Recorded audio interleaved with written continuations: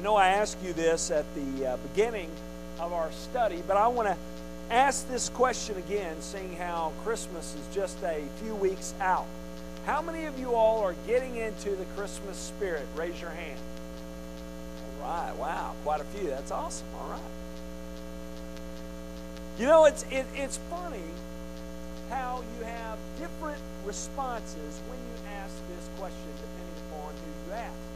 You have some who are all about Christmas, who began thinking about Christmas in September and began their Christmas shopping at the end of September and into October. And I can tell who some of you are in here right away just by the way your hand shot up when I asked that question. I'm picturing that Christmas probably threw up at some of your houses.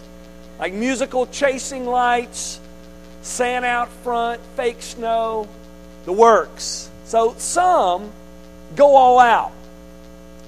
But there are others who are the exact opposite. They're anti-Christmas. They don't say Merry Christmas. They don't buy gifts, and they keep to themselves this time of year. Remember in Dickens' classic Christmas Carol, Scrooge was in this camp, right? Remember in the story, Scrooge told his nephew, "You keep Christmas in your way, and you let me keep it in mine." And his nephew responded with, "But you don't keep it at all." And Scrooge said, "Then let me leave it alone then." There are many in this camp who choose to leave Christmas alone this time of year, and they even get angry when the topic comes up. And then there's this third group, which I kind of call the whatever group. They're just sort of neutral when it comes to celebrating Christmas. They're not all about it, but they're not necessarily opposed to it either. And I found that a lot of young people, singles, fall into this group. You'll ask them, "Hey, are you ready for Christmas?" And they'll be like, "Yeah, whatever. You know, I'm glad I get out of school or off work, but whatever." So, depending upon who you talk to, you have different responses to Christmas. And what we're going to discover this morning is that we see similar responses during the first Christmas as well. And we're going to talk about these different responses this morning. So if you have your Bibles, turn to Matthew chapter 2. We're going to be camping out in verses 1 through 12 this morning. We are continuing our Christmas sermon series entitled Matthew's Christmas Story. And for the past 2 weeks, we've been in Matthew chapter 1. 2 weeks ago, we talked about Jesus' royal family. And last week, we discussed his miraculous conception. Well, in chapter 2, Matthew jumps forward a bit to tell about a few of the events that take place just a few years after Jesus' birth. And something you find throughout chapter 2 is that as this buzz about Jesus is making its way to the surrounding areas, there is this mixed response when it comes to this key event in Christian history, the birth of Jesus. And this is nothing new, right? No. This has always been the way with Jesus. There have always been this mixed response when it comes to the Christmas story and to the person of Christ. So what we're going to do this morning is we are going to look at each of these responses to see what we can take away today from this text and apply in our world today. The first response you see is this: opposition. There was opposition to Jesus. Look at verse 1. Matthew tells us, "Now, after Jesus was born in Bethlehem of Judea, in the days of Herod the king, behold, wise men from the east came to Jerusalem, saying, 'Where is he who has been born King of the Jews? For we saw his star when it rose and have come to worship him.' When Herod the king heard this, he was troubled, and all Jerusalem with him." So, in verse 1, Matthew tells us that these events take place during the reign of King Herod. Now, Herod, as many of you know, was an evil king. And we don't just learn that from this story, though we do, but we learn it from historical sources as well. History tells us that Herod was evil. He was a wicked ruler. Here's how evil Herod was. Sources tell us that he was known for having killed one of his wives and two of his sons because he was suspicious of them. Because he believed that they were trying to take his throne. So his paranoia and his obsession with power led to him killing one of his wives and two of his kids. Caesar Augustus said of Herod, it's better to be one of Herod's pigs than one of his sons. Meaning it's easier to survive in the household of Herod if you're one of his pigs rather than being one of his own children. This is how wicked he was. And the reason why is because he valued and loved his throne more than anything else. This was his number one priority, his first love, his kingship and his power. And he didn't think twice about taking out anyone, no matter who they were, if they were a threat to his rule. Now here's what's interesting about Herod. Though Herod at the time was functioning as king of the Jews, he himself was not a Jew. Herod was not a descendant of Jacob, he was a descendant of Esau. Herod was an Edomite, yet he was appointed by Roman government to rule over the Jews. So Herod is the king of Israel in title, but he himself is not a Jew. He was not in the royal line. And that point is very important in our story for today. Look at verse 2 again. Notice that when the Magi come and ask about Jesus, they ask, where is the one who is born King of the Jews? You see that word born? That's key. Again, Herod was not born King of the Jews. He was appointed by Rome. And here come these wise men from the east, and they're asking, where's the one who's been born King of the Jews? So picture this. You have this appointed king of the Jews who is not even Jewish, who loves his rule more than anything else. And then you have these group of men who come in and they say, hey Herod, where's the true king? We've heard that there has been someone who has been born King of the Jews. Now, how do you think that sat with Herod? Who loved his throne more than life itself. Who loved it so much that he killed one of his wives and two of his sons to keep it. How do you think Herod is going to respond to these foreigners who come in and say, hey, we've heard rumors and we have received word that there is one who has been born King of the Jews? How do you think he's going to take that news? Not very well, right? He's the king.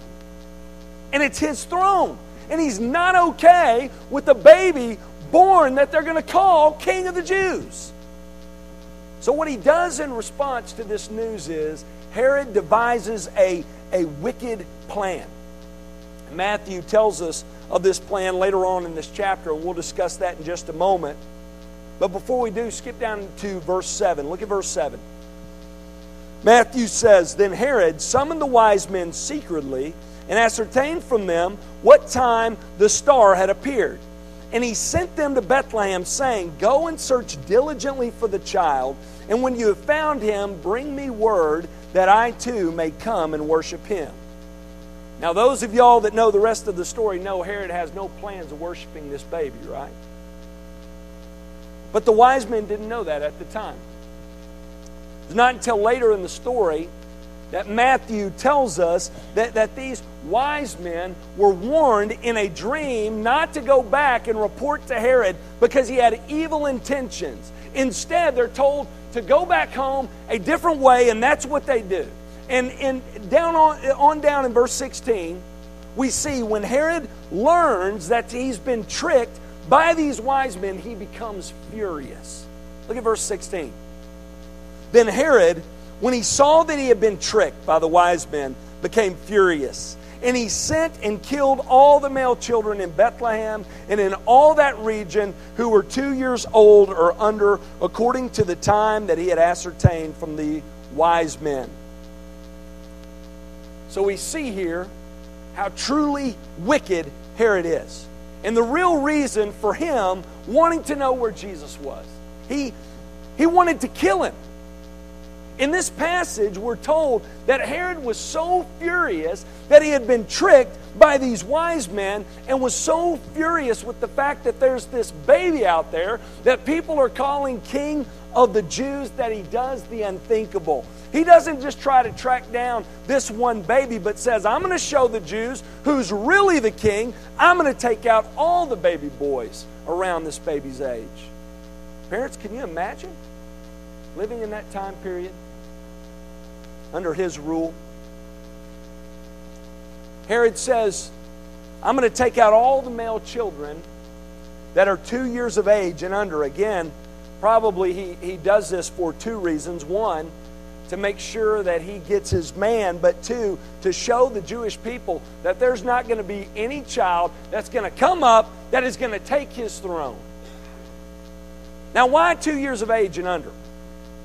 Notice at the end of verse 16, this was taken from the information that Herod had received from the wise men. So Matthew indicates to us that roughly 2 years has passed since the birth of Jesus. So Herod is going off of that information, and he is trying to locate and get rid of this child. So what we learn from Herod here in this story is he is strongly opposed to this baby. You know, something I was thinking about a few weeks ago, and you probably will think this is silly, but it did come to mind because it's Christmas time. You know, I was thinking, you know what? Herod was the first Scrooge, wasn't he? He was the first Grinch. Now, he was a lot worse than those two characters, but he was. He was the first to try and do away with Christmas. And like I said at the beginning, there are many like him today. Many Scrooges, many Grinches, many Herods out there opposed to Christmas today. This past week, I started thinking about real examples from our world, and what immediately came to mind were the Christmas wars that take place each and every year. There are stories we hear about each and every year at this time of year about people who are trying to remove Christ from Christmas. And one example I heard about happened a few years ago, and it's a story about a school that would not allow their students in the school play to sing "We Wish You a Merry Christmas." So they changed the words. I don't know why they did that and didn't just sing another song, but they did. So they changed the words from "We Wish You a Merry Christmas" to "We Wish You a Swinging Holiday." Sounds pretty lame, doesn't it? Not very catchy, right? And that's just a silly example, but you get the point, right? There are many today who are opposed to Christmas. Why is that? What offends people? What angers people at this time of year? I think one of the main reasons that many are opposed to Christmas today is for the same reason that Herod was opposed to it 2,000 years ago. Why was Herod opposed to this story and to Jesus? Why was he opposed to this story of Jesus' miraculous conception and virgin birth? And why was he against this child who people said was born King of the Jews? Get this. It's because Jesus was a threat to Herod's throne. He was a threat to Herod's throne. Herod was the king, and he wanted things to stay that way. He didn't like anyone who was going to come along and was going to threaten his rule, which is why he was opposed to Jesus. And guess what? That's the same reason why many in our world are opposed to him as well. Back in the 80s, there was a band called Tears for Fears. They sang a popular song. I know y'all are thinking of it right now. Everybody wants to rule the world. And though I think that's a bit extreme, I think deep down there's a lot of truth to that title, right? I think deep down many of us are like that in that we want to be the ruler at least over our own world. Am I right? I think deep down, if we're honest, we would admit we want to be the king of our life. We want to be our own authority. Many don't like the idea of someone else coming in and taking their rule away. which is why many are opposed to Jesus. Because when Jesus comes, He comes as the King. Scripture is clear. There's only one of two ways to take Jesus. Now, many try to take Him in other ways. They look to Him as sort of this Tony Robbins, self-help, make my life better Jesus. And they want to live their own way, but have Jesus too. They're self-help Tony Robbins guy. But that's not scriptural. Scripture says there's one of two ways to take Jesus. You either worship Him and follow Him and serve Him as the King, or you reject Him. For this reason, many reject Him. And that's what we have here in Matthew 2. So there was opposition to Jesus. Second response to Jesus is found in Matthew 2 as well, and that is indifference. There was indifference to Jesus. In this passage, Matthew shows us that there was also a group of people who were unresponsive, uninterested, and indifferent to Jesus. And get this is the religious folks. The religious leaders, the priests, the teachers, the scribes. Isn't that interesting? Think about what happens here. You have these wise men who travel first to Jerusalem. They don't go directly to Bethlehem. They go to Jerusalem first. And they go to Herod and they say, hey, we have heard about a baby who's been born King of the Jews. Can you tell us about him? Can you tell us where he is? Well, Herod doesn't know, but he wants to know, right? So he says, I'll bring in my religious leaders and ask them if they know. Look at Matthew 2, verse 4. And assembling all the chief priests and scribes of the people, he, Herod, inquired of them where the Christ was to be born. They told him, in Bethlehem of Judea, for so it is written by the prophet, and you, O Bethlehem, in the land of Judah, are by no means least among the rulers of Judah, for from you shall come a ruler who will shepherd my people Israel. So Herod calls in all of these religious people. He calls for them all. The chief priests, the scribes, everybody. And he asks them what they know about this king who is to be born King of the Jews. And notice the answer they give. They quote Micah chapter 5 that says that he is to be born in Bethlehem, the land of Judah. And they state the fact that this person who is to come is to be ruler and shepherd over God's people. Notice this. This is very interesting here. These religious people knew where Jesus was to be born. They knew the town. Verse 6, it was in Bethlehem. The religious leaders, they knew God's word. They were aware of the fact that there was to be a special baby to come and be born in Bethlehem. And guess how far Bethlehem is from Jerusalem? About 6 miles. 6 miles away. Not that far, right? And you have to think that after 2 years since Jesus' birth, they had to have heard rumors that started with the shepherds about the fulfillment of Micah 5, being just 6 miles away. And yet here they are hanging out in Jerusalem, completely indifferent to the goings-on in Bethlehem, sharing with this evil king about the prophecy of the birthplace of the Messiah. You have this incredible event that has taken place that shepherds and others have witnessed and have shared throughout the land. And you have these religious leaders sitting in Jerusalem 6 miles away doing nothing. Absolutely nothing. Indifferent about the news. They were probably well aware of the stories and the rumors going around about this baby that was in Bethlehem, and yet they're completely indifferent. Let me show you where I see this in the text. Look at verse 3. Matthew says, when Herod the king heard this, the news about Jesus that is, he was troubled, and all Jerusalem with him. Again, keep in mind what's happening here. These wise men have come from the east, and they come to Herod and they say, Herod, we hear that there's been someone who has been born King of the Jews. And when Herod heard this, he was troubled. And then notice at the end of verse 3, all of Jerusalem was troubled with them. Now, why would all of Jerusalem be troubled by this news? It's understandable why Herod was, right? We've already talked about that.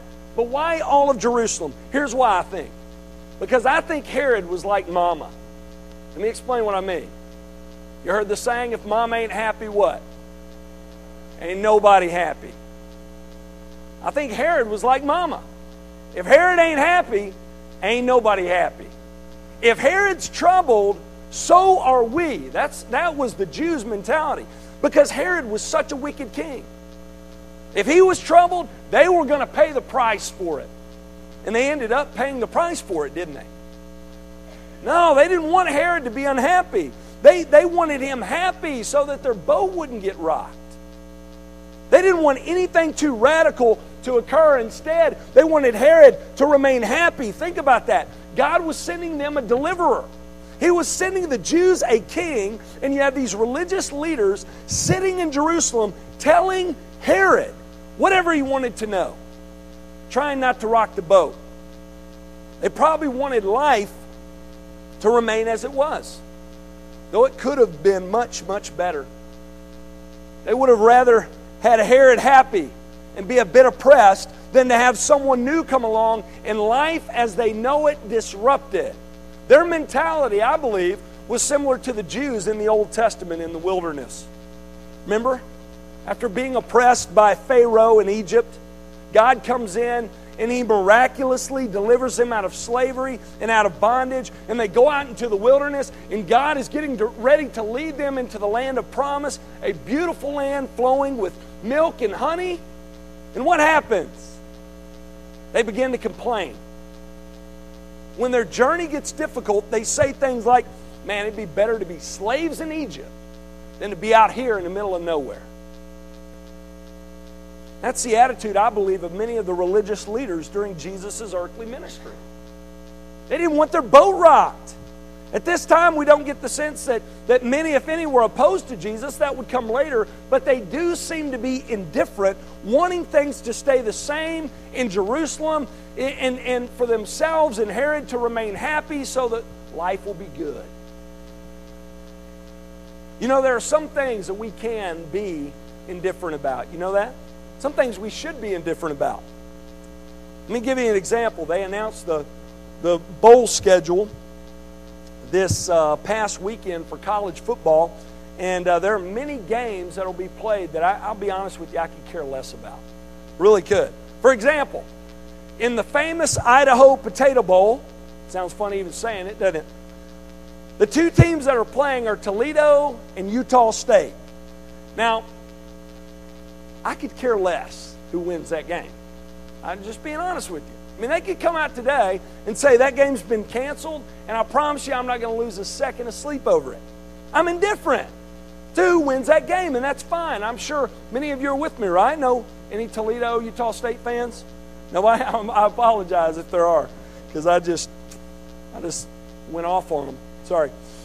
But I'm indifferent about that. And there are some things that we can be indifferent about. But there are other things we cannot be indifferent about. Let me give you an example here. There's a Puerto Rican man right now by the name of Jose Luis Miranda who is traveling around the country right now claiming to be the second coming of Jesus. And he's gained quite a following. Any of y'all familiar with this guy? Somebody? Yeah, you've probably seen him on the news. They've done some segments on him. Now, if you were to stop me after church and say, hey, Graham, what are your thoughts on Jose Luis Miranda? What are your thoughts on that guy? How do you think I'm going to respond? What if I said to you, you know what? I don't really have an issue with what he's doing. And whether people want to follow him or not, it doesn't make any difference to me. What if I said that? You look at me like I was crazy, right? I mean, how can anyone say that they're neutral to a guy like that? I mean, the claims that he's making, they're just too radical to leave you neutral. You can't come away from his story and say, you know what, I'm just sort of indifferent about the guy. You can't. And in the exact same way, you cannot come away from the Christmas story and from a person like Jesus and say that. You cannot come away from this story and come away from reading about the claims that others made about Christ and that Christ made about Himself and say, I'm just indifferent. He claimed to be God, the Savior of the world. You can't come away from a guy like that and just say, whatever, I'm indifferent. Remember the song by the Doobie Brothers? I bet you never thought you'd hear them come up in a sermon either. Doobie Brothers, Jesus is just all right. Remember that song? You can't have that kind of response to Jesus. His life and His teachings are just too extreme. They're too radical to leave one in a state of indifference. So I want to encourage you this morning, if you are neutral when it comes to Jesus, if you say, I'm not opposed to Him, but I'm not on board with Him either, Jesus is just all right, I urge you to consider the claims He made about Himself. And I encourage you to respond to Him in faith. And know that Jesus Himself said that those who are neutral are against Him. The Scriptures are clear that the Lord is just as much opposed to people who are indifferent toward Him as He is to people who are opposed to Him. Jesus said, if you're not with me, you're against me. So I want to encourage you this morning, if you haven't already, to side with Christ. Don't stand against Him by remaining neutral toward Him, but instead place your trust and your faith in Him and in Him alone for salvation. Well, we've seen two responses to Jesus. We've seen opposition. We've seen neutrality toward Him. But there's a third response that we see here in this text, and it's the response of worship. There was worship of Jesus. There were some who worshiped the child in the manger. This was the response of the wise men. They responded to the birth of Christ with worship. Now, who were these wise men? Some of your translations refer to them as magi, while others refer to them as wise men. The Greek word used is magoi, which actually can mean a number of different things. It can mean magicians and astrologers. It can just refer to men of high intelligence. And it can also refer to men of great influence, which is why some thought that they were kings, because men of great influence, kings. But the truth is, we don't know for sure. We really don't. That's a mystery. But we do know that they were men of high education, which is why they were called wise men. And they're the ones who really stir this thing up. In verse 1, we are told that they come from the east. Now, people don't know exactly where. Some believe it to be Persia. Others believe them to be Babylonian. We don't really know. And tradition also says that there were three, because there were 3 gifts given, gold, frankincense, and myrrh. But we don't know that either. I mean, we know that there was more than one, but there could have been as many as 10. We don't know. But here's the main point. Though those things are mysterious, what they do is obvious. And that's the main point. Notice their response. Look at Matthew 2, 9 through 12. Matthew tells us, after listening to the king, they went on their way, and behold, the star that they had seen, when it rose, went before them until it came to rest over the place where the child was. When they saw the star, they rejoiced exceedingly with great joy. And going into the house, they saw the child with Mary his mother, and they fell down and worshipped Him. Then opening their treasures, they offered Him gifts, gold and frankincense and myrrh. And being warned in a dream not to return to Herod, they departed to their country by another way. Notice how they respond. In verse 10, they were overjoyed. In verse 11, they bowed down and worshiped Him and brought Him gifts. And in verse 12, they responded to God's revelation, and they protected the child by returning home a different route and by not reporting back to Herod. Notice again the response. They seek Him. They give to Him. They respond to Him. They worship Him. Listen, this is key. Here's the irony of this great story. The irony is this. The people who are closest to Jesus are opposed to Him. And the ones who are the furthest away are the ones who come to worship Him. See, the religious leaders in that day, they were very close to Jesus in terms of proximity and in terms of their beliefs. They were about 6 miles away, and they were Jewish. So they were very close to Jesus in this way. They, like Him, were descendants of Abraham. They, like Jesus, knew God's Word and claimed to be followers of the one true God. They were very close to Him in this way. Yet the irony is, you have these wise men who come from a world away in proximity, possibly 2 years' journey. And they're completely different from Him religiously, yet they're the ones who come and worship Jesus. There is a very clear and simple application to be made here. I'm confident each and every week who don't know Jesus. You're very close to Him in terms of proximity. Maybe you grew up hearing about Him in the home and in the church, and you've continued to attend church into your teens and into your adult life. Maybe you're close to Him in terms of your beliefs. Maybe you grew up hearing the stories of the Bible, and you would say that you believe in the stories that are found in the Scriptures, but you've never made Jesus Lord of your life. You've never come to the point in your life where you've turned over the reins of your life. You've never transferred your trust from self to Savior. If that's you here this morning, I have a very simple, clear, and true word from you from the Word of God. And it may be hard to hear, but I have to say it. Close won't cut it. Close won't cut it. You can't just be close to Jesus in terms of proximity and beliefs. You have to be one with Him through faith. That's key. That's key. So the question I'll leave you with this morning is this: where are you in relation to Jesus? What's your response to Him? Are you cold toward Him? Are you opposed to Him like Herod? Or are you like the religious leaders of Jesus' day who were close in proximity and close religiously, but a world away spiritually because they were indifferent toward Him and unwilling to make Him Lord? Or is your response like that of the wise men who said, you know, I'm willing to do whatever it takes to see this child. I'm willing to travel 2 years. I'm willing to take all that I have to give to Him. My desire is to come before Him and bow before Him and worship Him, and I'm ready to risk my life to serve Him. Who are you in this story?